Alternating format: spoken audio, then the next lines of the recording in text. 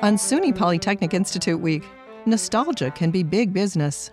I'm Dr. Lynn Pasquarella, President of the American Association of Colleges and Universities. And today on the Academic Minute, Ryan Lizardi, Associate Professor of Digital Media and Humanities, says the window is now wide open for millennials. Have you noticed lately that everything from your childhood is coming back again? Were you born in the early 80s through the early 90s? If so, you've officially reached the prime age for encouraged mediated nostalgic longing. You might be thinking, but I'm too young to feel nostalgic.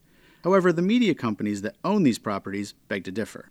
Much of my research involves exploring how and why media companies encourage different types of engagement with the past, and they have lately demonstrated that it is in their best interest to keep properties like Ghostbusters, Super Mario Bros., and seemingly Disney's entire back catalog perpetually relevant and bankable, and you currently occupy what is traditionally considered the prime consumer age demographic.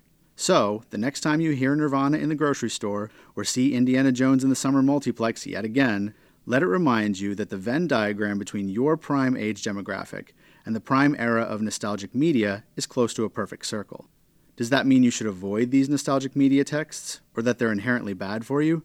Not necessarily, as many cultural theorists have felt that being aware of how media is attempting to manipulate us as consumers helps us to leverage our awareness to retain a critical media literacy lens.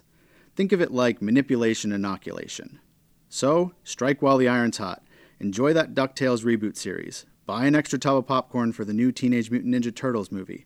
Just remember two things. One, that it is the predominant goal of the media companies that own these properties to create feelings of perpetual brand attachment. And two, that soon you won't recognize or care about the newest crop of remakes being made, as Generation Z inevitably jumps aboard the nostalgia train and supplants millennials as the key consumer age demographic.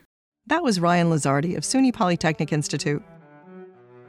You can find this, other segments, and more information about the professors at academicminute.org.